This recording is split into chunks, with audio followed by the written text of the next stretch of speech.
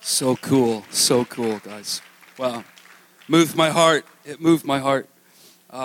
Yeah, we totally love laboring and working with those who God has placed around us. Listen, this evening we have a special person that's dear to the ministry of Hilltop and J-Hop, a young man that through the years we've seen grown and just come into some things in the Lord, and it's been a tremendous help to the ministry, more ways than one.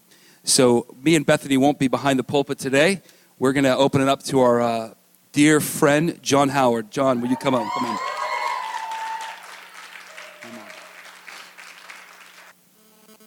It's really good to be here. I see a lot of new faces. I feel like I say that every week, but it's really good to be here with you guys. It's been a blessing. I've only been out here for 10 months now, and it feels like I've been growing up with you guys my whole life. I'm very thankful for the relationships I've had being out here, and I'm very thankful for you all's leadership, both Bethany and Daryl. One thing I'm very thankful for is the house of prayer. I can't stress how much that has changed my life. Just committing to being an intercessor or a person standing in the gap on behalf of someone else has not only, I know, changing their lives, but it's been changing mine. One thing, wasn't in my notes, but it's something I was thinking about last night. But when I think about the house of prayer and just the compassion that I've seen come out of all of you all's hearts, both I've seen it in Daryl, I've seen Daryl cry, I've seen Crystal cry, Jordan, who's not here, I've seen her cry in the house of prayer, just on the behalf of this city. And when I see that, I guess my personal walk with God right now, I've been kind of searching what it looks like to actually walk in signs and wonders and what that actually looks like. And just knowing that compassion that comes out of the house, what God was telling me last night was the same compassion that we see there is the same compassion we carry out in the streets. And just Jesus' testimony of how he was compassionate, that was always the place he operated out of with his signs and wonders. I believe, we do that in the house. Our faith is not shaken in the house. And that same faith we have there, I believe. If we can get that out into the streets, we're going to see even greater things than what we see in the house. So, amen.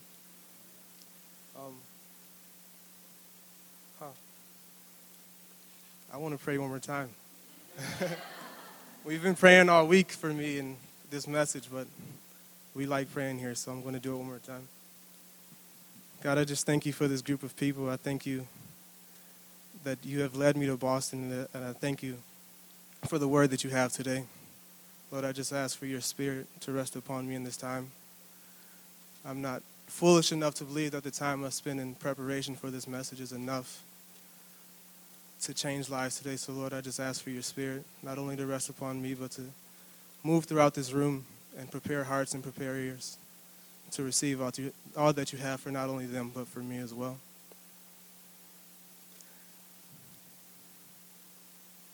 Lord, I just pray a specific blessing over Bethany and Daryl. Lord, I just thank you for their commitment that they've given to the house and to this church. Lord, I just ask that you would just grow them even more than where they are now. Amen.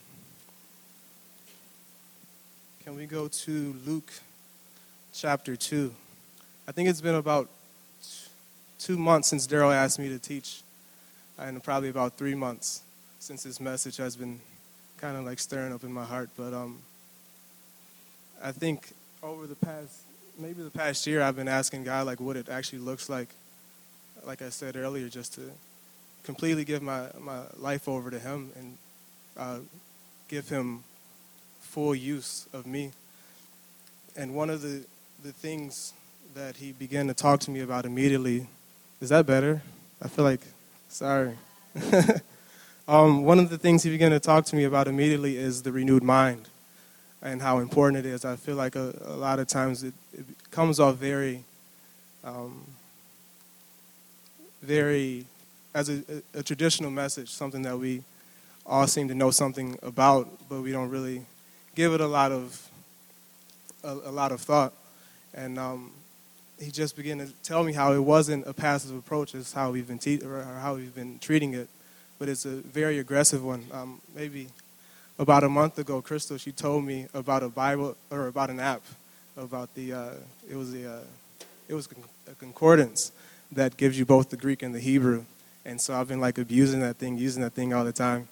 But I looked up the word renewed, as it's talked about in Romans 12:2. And it's actually translated as renovate. And that it really interested me to see that, because when you think of renovation, it's literally taking things out and putting new things in. It's not your old things are sharing space with your new things. And when you talk about that in the spiritual realm, it's not your old thoughts are battling with the thoughts of the Word. It's usually, it's literally the Word having full dominion or in your life. It's not, you get what I'm saying. I don't have to stress it. I have a lot of notes today, so I'm trying to go fast so I can get through a good portion of it. But I told you guys to go to Luke chapter 2, right? Here we're at the beginning of Jesus' life. I think it mentions that he's 12 years old at this time. I'm going to read from verse 41 to 52, the end of the chapter. There's 2 verses in here that I believe are important for today, but I'll point those out along the way.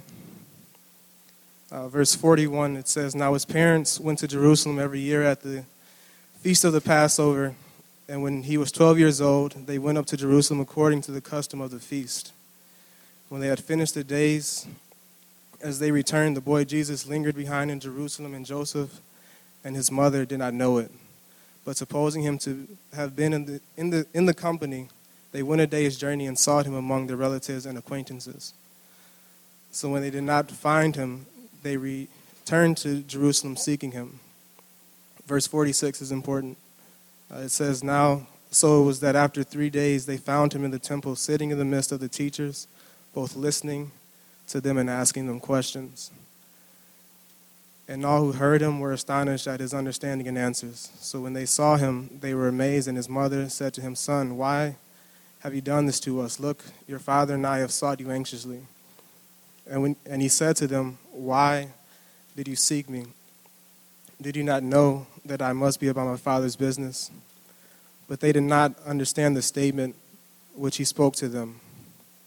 Then he went down with them and came to Jerusalem and was subject to them. But his mother kept all these things in her heart." Verse 52 is also important, but I probably won't get to it today. It says, "And Jesus increased in wisdom and stature and in favor with God and men." A lot of times I guess as Christians, as believers, as people who have given their life to discipleship, we often look at Christ as our example, as the person we esteem our lives to look like. And that's usually in the context of the miracles he did, or how he loved, or how he talked to people. But we often fail to look at what he did, or who he was before all those things. Jesus was not in ministry his whole life. He wasn't doing all those exploits his whole life. He was a child, and he was a human at one point, or he was still a human. But I guess for verse 46, it gives us a picture of Jesus when he was 12 years old. It says he was sitting in the midst of the teachers, both listening to them and asking them questions. When I first saw that, it was it kind of took me back a little bit, just because we were talking about Jesus. We were talking about this man who had 100% God in him, and it talked about him sitting and listening and asking questions of the teachers in the temple, people who should have been asking him questions and learning from the Son of God, And so when I read that, it reminded me that Jesus was also 100% man. He wasn't just 100% God. He also had a 100% man, and I believe 46 is a picture of him renewing his mind, submitting the 100% man to the 100% God. And if that was for Jesus, how much more us, people who were fallen from birth. We have been given his spirit, but we still have our 100% man, and now we have to renovate. We have to take the old mindsets out, everything we've learned in the past, and put in the new things.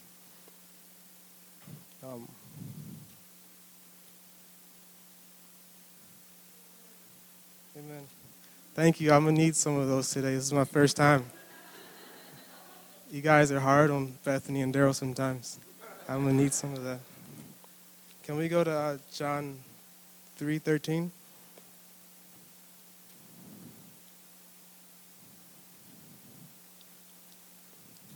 This is a good scripture. I got a lot of good scriptures, or at least they were good for me when I was studying them. But or let me read it really quickly. It says, "No one has ever gone into heaven except the one who came from heaven." And then it says, "Which is the Son of Man," talking about Jesus. And then it says, "Who is in heaven?" It's a really confusing statement, but let me read it one more time. It says, "No one has ever gone into heaven except the one who has came from heaven, the Son of Man who is in heaven." So it was literally saying that Jesus was on earth, but he was in heaven. After he renewed his mind, he wasn't on earth anymore. He was in heaven. He was literally thinking from another place. Paul says, I'm seated in heavenly places.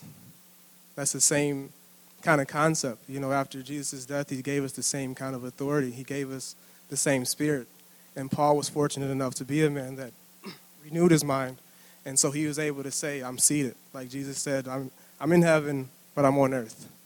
And that's really the picture that's not just for Jesus, it's not just for Paul, but he wants that for all of our lives.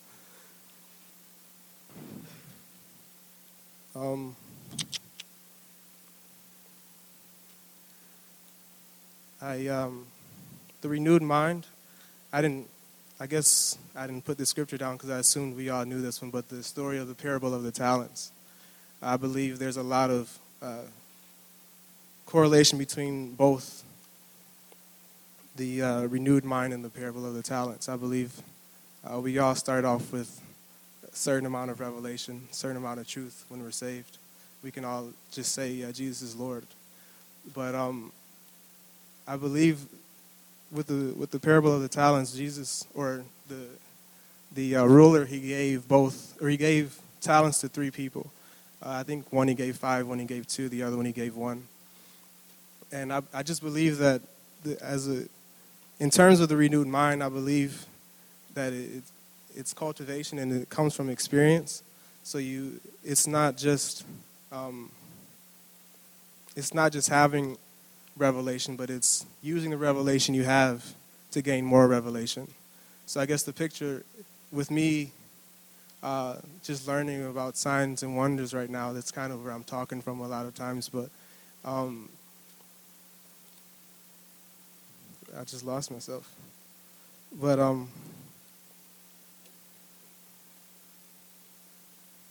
okay, this is the picture I got was in terms of healing. We all know there's a scriptures that says, heal the sick, raise the dead, cleanse lepers. And we all know that. And so we go out and we're like, okay, I'm going to go out and pray for this guy. I can't tell you how many times I've prayed for Matthew. He's been struggling with his nose. But and nothing has happened. But we all know that that's what we're supposed to go out and do. And so we go out and we come back and we're like, nothing happened. And then you go back to your word and you're like, okay, well, when Jesus went out and healed the sick, he wasn't just praying for him. He was commanding things to go. So I go back to Matthew and I'm like, I command whatever's in your nose to go. But and then, Matthew's still struggling. And then I come back to my Bible, and I realized that it wasn't just that, but Jesus was doing it out of compassion. And so then I go back to Matthew, and I use all 3, But I believe that's the picture God has given us on the renewed mind. We not only receive the revelation, but we go out and use it, Because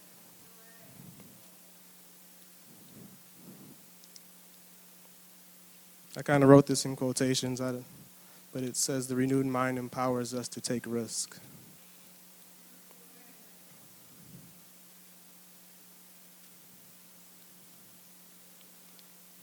Can we go to Luke chapter 3?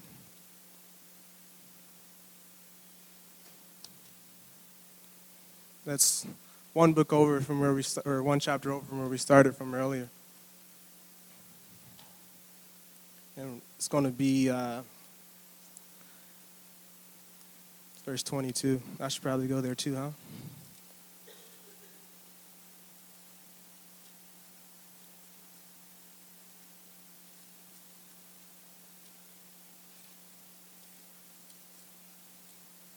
Sorry.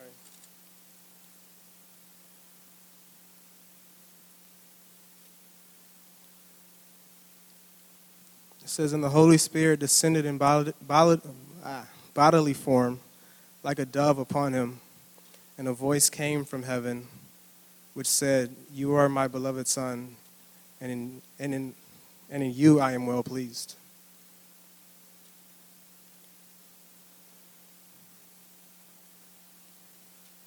Well, I believe that that's the Spirit descending upon Jesus. We know Jesus to have 100% God in him. So what's the difference between the resting of the Spirit, the resting of the dove? And I just believe that the Spirit is, I'm talking about us now, but I believe the Spirit is for us. It gives us authority, but the resting allows that authority to be shown to other people. You get does that make sense? So, like I said earlier, God can't operate, or the Spirit can't operate in places that it's not comfortable with. So we can't go out trying to heal people and with anger. You know, we're just upset. We're creating all this negativity, and how would that represent God, or how would that make God look if He's healing people in a place of negativity? That would make God seem negative, and that He's okay with all that. And so I believe the renewed mind is preparing a place for the Spirit to rest. And I believe that's what God, or Jesus, was doing the whole beginning of his life, was preparing that place so that there was a place for the Spirit to rest. And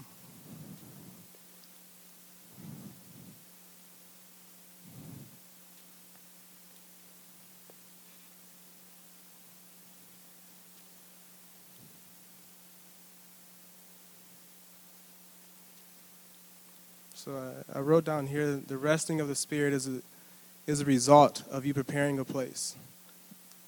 You preparing a place is a result of desire. I'll read that one more time. The resting of the Spirit is a result of you preparing a place. You preparing a place is a result of desire. And that doesn't give anyone, or no one in here has an excuse now, because God has given us all, or started us all with a desire for Him. It's in every heart of every man to have desire for Him. So there's really no excuse to not have a prepared place for the Spirit. It's, I guess, those who don't have it, and that's a good percentage of the church now. But like I was talking about the talents earlier, a lot of us has just buried the revelation we've gotten. We've made doctrines saying, or talking about how healing isn't for our time just because we haven't seen it in our own life, instead of using what we've learned and what we have now to grow into that thing. I'm going to go to the Old Testament now. Is that cool? Genesis chapter 8 through 12. This is in relation to Luke chapter 3. I love how prophetic the Old Testament is. Old Testament is on like New Testament principles. Like you can go back and just confirm a word in the Old Testament that you learned in the New Testament. I mean, the Old Testament is much more than that, a whole lot more than that. But I just love the pictures it gives us sometimes. But this is, you might catch it as I read it, but it's in relation to the dove I talked about in Luke chapter 3. You got it? You're with it? It says, he also sent out from himself a dove to see if the waters had receded from the face of the ground. But the dove found no resting place for the sole of her foot, and she returned into the ark to him, for the waters were on the face of the whole earth. So he put out his hand and took her and drew her into the ark to himself. And he waited yet another 7 days, and again he sent the dove out from the ark. Then the dove came to him in the evening, and behold, a freshly plucked olive leaf was in her mouth. And Noah knew that the waters had receded from the earth. Verse 12. So he waited yet another 7 days and sent out the dove, which did not return again to him anymore.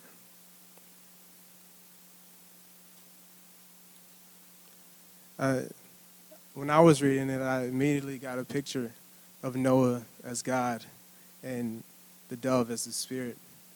The first time Noah sent out the dove, it immediately returned to Noah because there was no place for that dove to rest.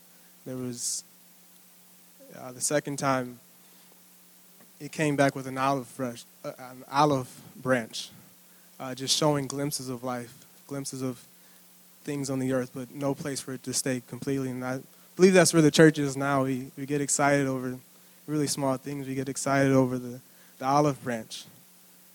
And we forget that there are whole trees and there's a whole earth. But then the third time it says it found a place to rest. And I believe that's a picture of Jesus that we saw in Luke chapter 3. And the picture of what our lives should look like, that resting place, not only having the Spirit in us, but having it on us, affecting others. We look at people like Smith Wigglesworth, and a lot of the old saints, they talk about how people were affected just by their presence in the room. They walk into rooms and people would come dropping the tears. They walked on the trains and people would be crying and just giving their lives to Christ before Smith would even say anything. And Smith was one guy, but if we could get everyone in this room in that same kind of posture, we would not only change a city like he did, we would change the world. And that's really where I'm trying to get to in my life, of just not seeing glimpses of God, not being okay and satisfied with just olive branches,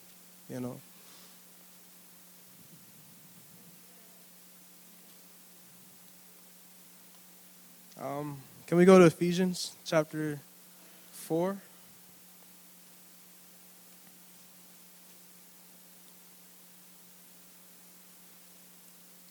Paul exhorts us twice. He says once to not quench the Spirit, but the other time he says don't grieve the Spirit.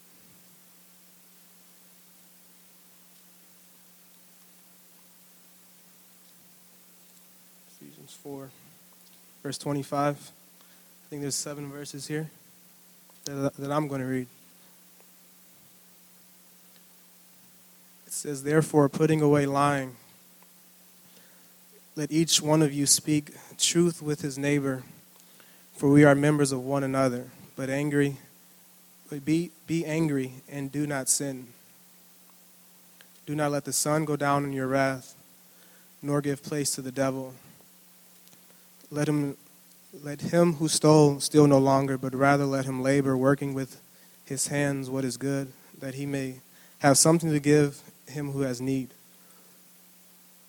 Let no corrupt word proceed out of your mouth, but what is good for necessary edification, that it may impart grace to the hearers. And do not grieve the Holy Spirit of God, by whom you were sealed by the day of redemption. Let all bitterness, wrath, anger, clamor, and evil speaking be put away from you, with all malice, and be kind to one another, tenderhearted, forgiving one another, even as God in Christ forgave you.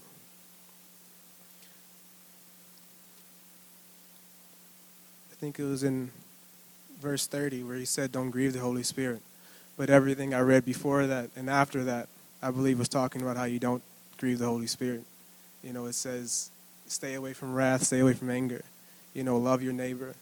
I believe that's really hard for me, at least. But I believe if we can get to that place of literally creating an atmosphere where the dove is okay with saying, Bill Johnson gives this picture of the dove. He says doves are very timid birds. And he says if one was to come and rest on your shoulder, every step you would take would be with the dove in mind. And so that's really the mindset, the posture that we have to take with the Holy Spirit is every decision, every thought that we allow to take action in our lives has to be with that dove in our mind.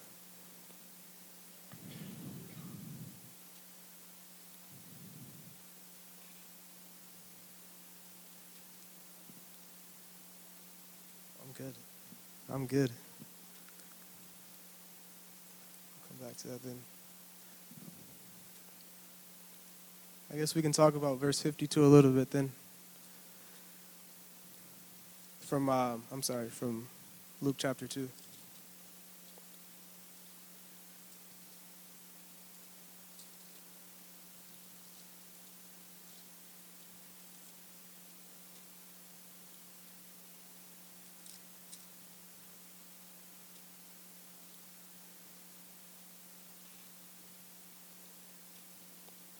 It says, "And Jesus increased in wisdom and stature and in favor with God and men."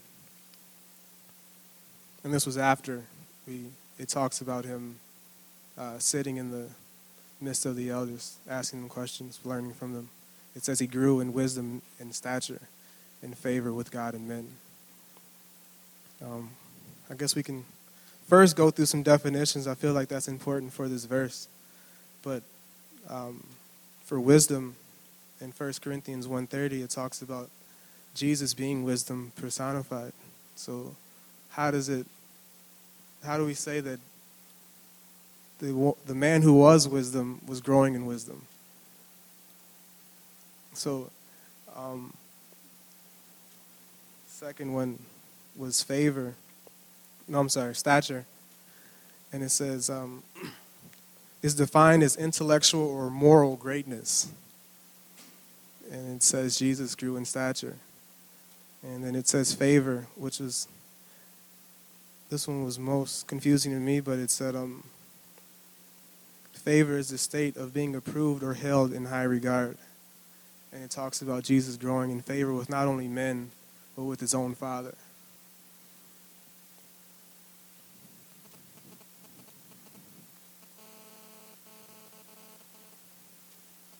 I don't believe it was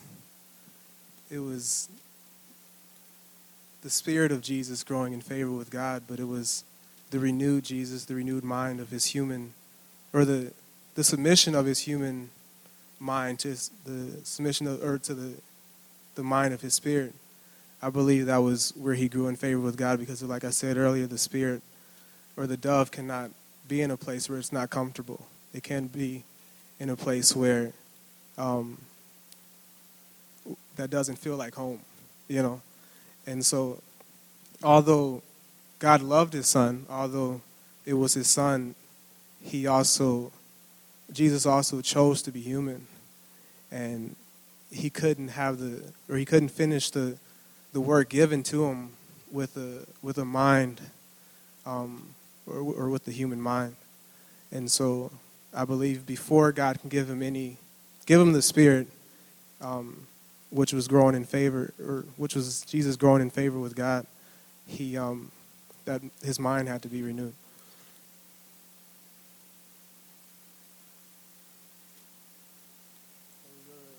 Sorry. Can we go to Proverbs 3, Old Testament again? Is that cool?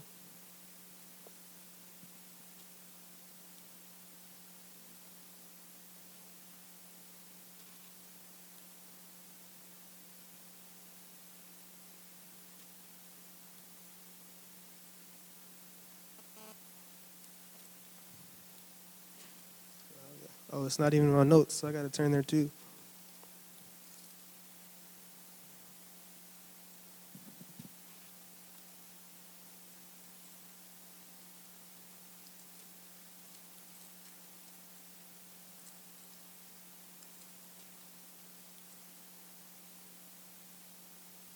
It's Proverbs 3, 1 through 4.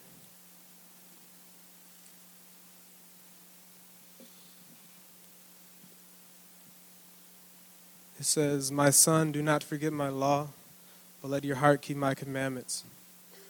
For length of days and long life and peace they will add to you.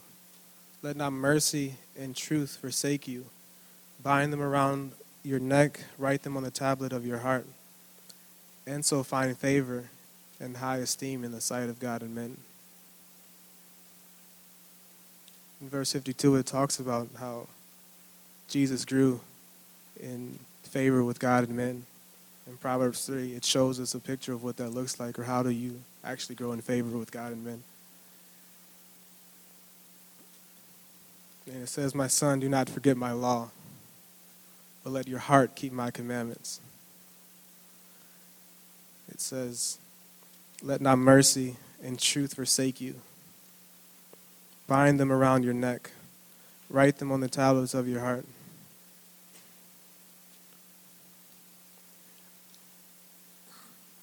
That really, I don't know, reading that, I don't know how you feel reading that, but for me, it doesn't feel easy when it says bind them around your neck, write them on the tablets of your heart. It's just heavy language to me, so implying that it's not the easiest thing to do. It's not just something passive. It's not a 10-minute devotional in the morning. It's a lifestyle of learning the word, or not just learning the word, but knowing the word, believing the word, and allowing that to be the governing thing in your life. But also in John 14:26, I want to turn there really quick. You don't have to turn there, but I will.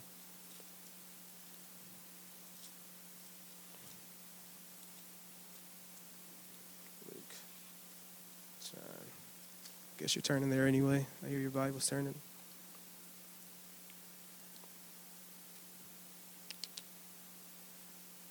But it says, "But the Helper, the Holy Spirit, whom the Father will send in my name, he will teach you all things and bring to remembrance all things that I said to you." And so for Proverbs 3, where it says, "My son, but let your heart keep my commandments," and it says, "Don't forget my law." Although it's you actively going for it, the Holy Spirit, who you have, will not let you forget it. So although it's you working hard for it, where it says, work out your salvation, it's literally you showing effort. It's not you literally memorizing this whole thing, but it's committing yourself to knowing it, and the Spirit will bring all those things to your remembrance.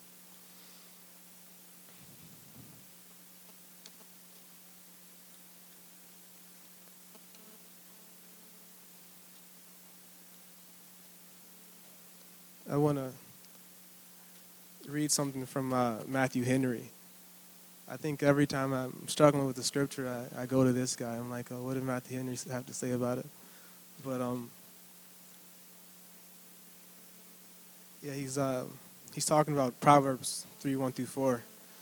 But he said, "We must fix God's law and his commandments as our rule, by which we will in everything be ruled and to which we will yield obedience. We must acquaint ourselves with them, for we cannot be said to forget that which we never knew."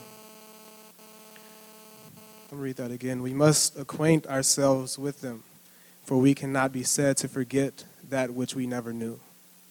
We must remember them so that they may be ready to use whenever we have occasion to use them. Our wills and affections must be subject to them and must in everything conform to them. Not only our heads, but our hearts must keep God's commandments. In them, as in the ark of the testimony, both the tables of the law must be deposited. Let not mercy and truth forsake thee. God's mercy is promising, and his truth is performing. Do not forfeit these, but live up to them, and preserve thy interest in them. Do not forget these, but live upon them, and take the comfort of them. Bind them around the neck as the most graceful ornament. It is the greatest honor we are capable of in the world, to have an interest in the mercy and truth of God." Amen. I know that was a lot, but when I read it, it kind of registered with me, so hopefully it helped you out a little bit. But I think I'm going to do maybe one more scripture. Can we go to Romans 14? Maybe two more scriptures, or three.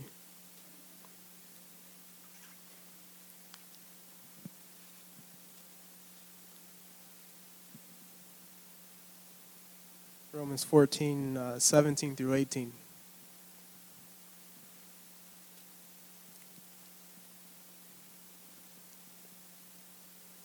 It says, "For the kingdom of God is righteousness and peace and joy in the Holy Spirit. For we who serve Christ in these things is acceptable to God and approved by men."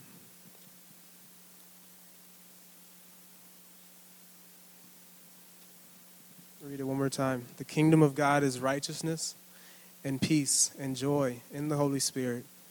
For he who serves Christ in these things is acceptable to God and approved by men."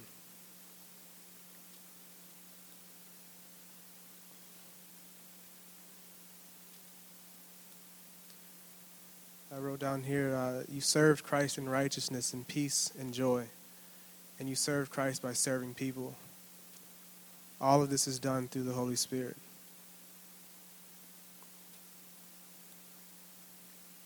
So you're literally, it says in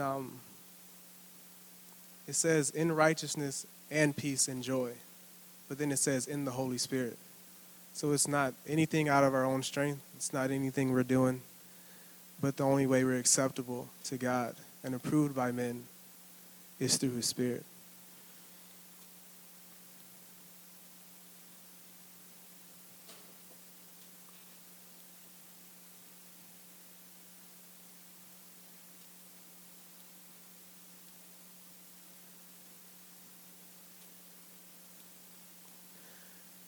I guess I want to kind of really just talk to the younger people my age, the students that are here. I know that for me, I'm in love with architecture. I'm in love with design. I'm in love with just everything that I'm doing school-wise and career-wise. But just in these past 10 months, just being in the house of prayer and just committing myself to the things of God, I still love those things, but it's not my life. It's not. If I don't have what I've planned for, I'm still content because my allegiance is here first, and I guess just knowing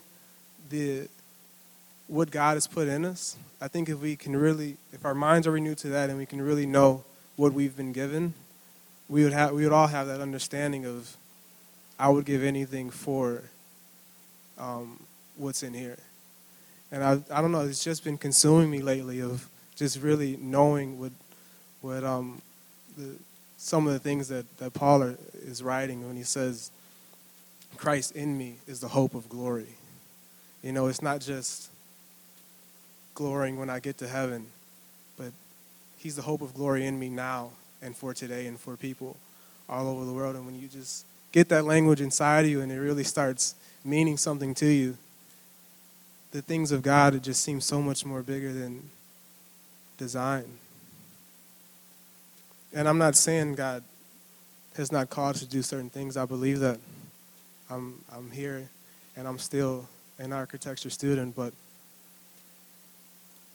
if I had to lay that down one day, I want to be able to say, yes, God, I would do that. And I believe if we really were to commit ourselves to the renewed mind first, not committing ourselves to sacrificing things for God, but just committing ourselves to the renewed mind will take over. You know, the renewed mind will lead us in that way of sacrifice. When you really get to getting the understanding of what God says about us, the truth that He says about us.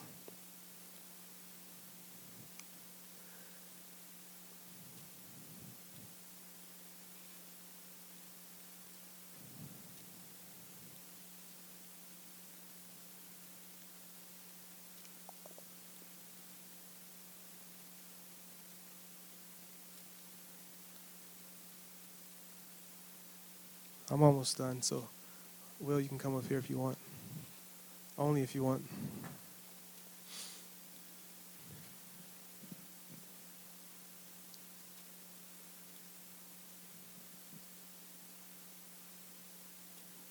Can we go to one more scripture? I think we've been in most of the books today.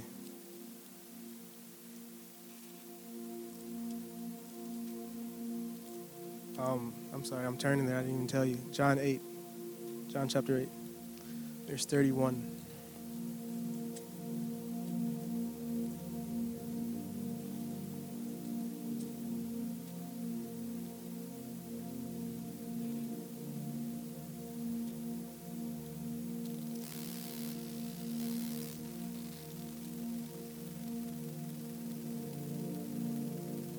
It says, then Jesus said to them, Jesus said to those Jews who believed him, if you abide in my word, you are my disciples indeed. And you shall know the truth, and the truth shall make you free.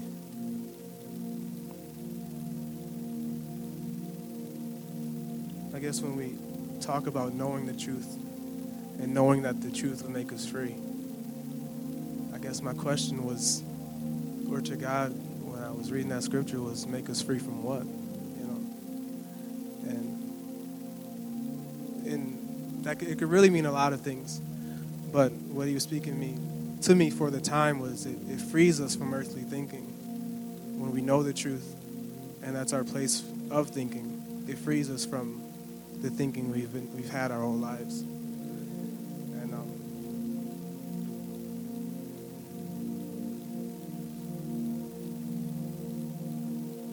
he also began to talk to me about the difference between a believer and a disciple.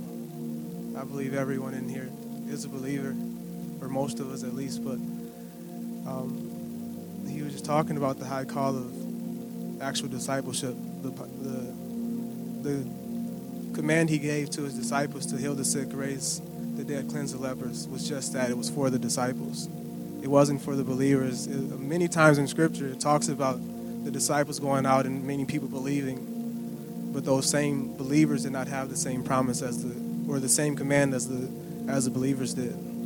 Believers are going to heaven, disciples are going to heaven, but disciples are bringing heaven to earth.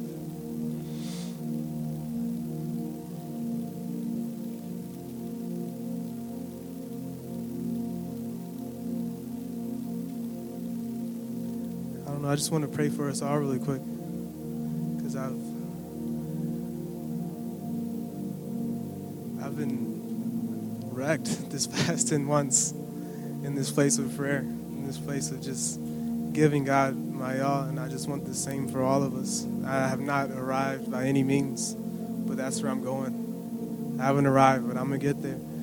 And so I really want God, or want us to want God fully, and not just a percentage of our life.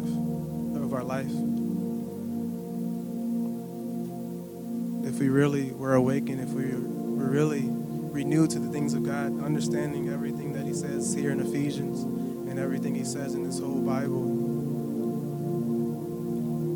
we wouldn't want anything else if we knew it to be true in us. And so, God, I just thank you for your truth. I thank you that you have given us your Spirit, that you have given us all possibility and all authority. And God, I just pray for an awakening. God, I just pray that you would make us alive to the truth of your scriptures, God. Lord, I just pray that we will find ourselves pressing on and learning the scriptures for ourselves, oh God, that we will not go with a lax approach. We will not go with a very passive approach to knowing the things of you, oh God, but we would give ourselves wholly to the things of God. Lord God, we just say that we want to heal the sick. We want to cast out demons. We want to raise lepers. We want to walk in love, God. We want to be world changers, God. We want the spirit of Smith Wigglesworth. We want the spirit of John G. Lake. We we want the spirit of Charles Finney, God, all the old saints that found the truth, that were awakened and renewed to the truth of God, Lord, I just pray that we would commit our lives to walking the same way, oh God. Lord, I just pray that you would just move in hearts right now.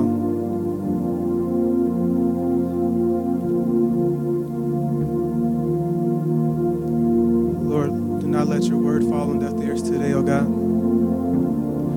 Let this be a reminder daily, oh God.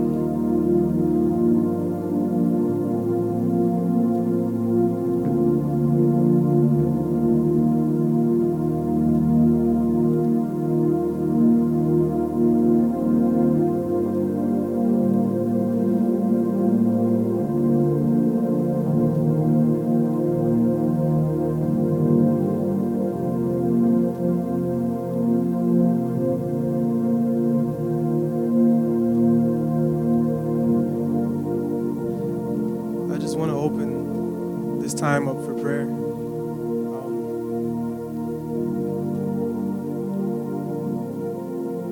Just a time if you want more of what God is looking for us to have. I just want to stand in agreement with you guys with prayer. It's not just me. If you think I'm too young, Daryl's here as well. but amen. If you need any prayer over the subjects that John touched upon today, we welcome you to come up and get some prayer. Scripture verse that went off in my heart as John was speaking to us is out of Romans 12:2. It says, "Don't copy the behavior and the customs of this world,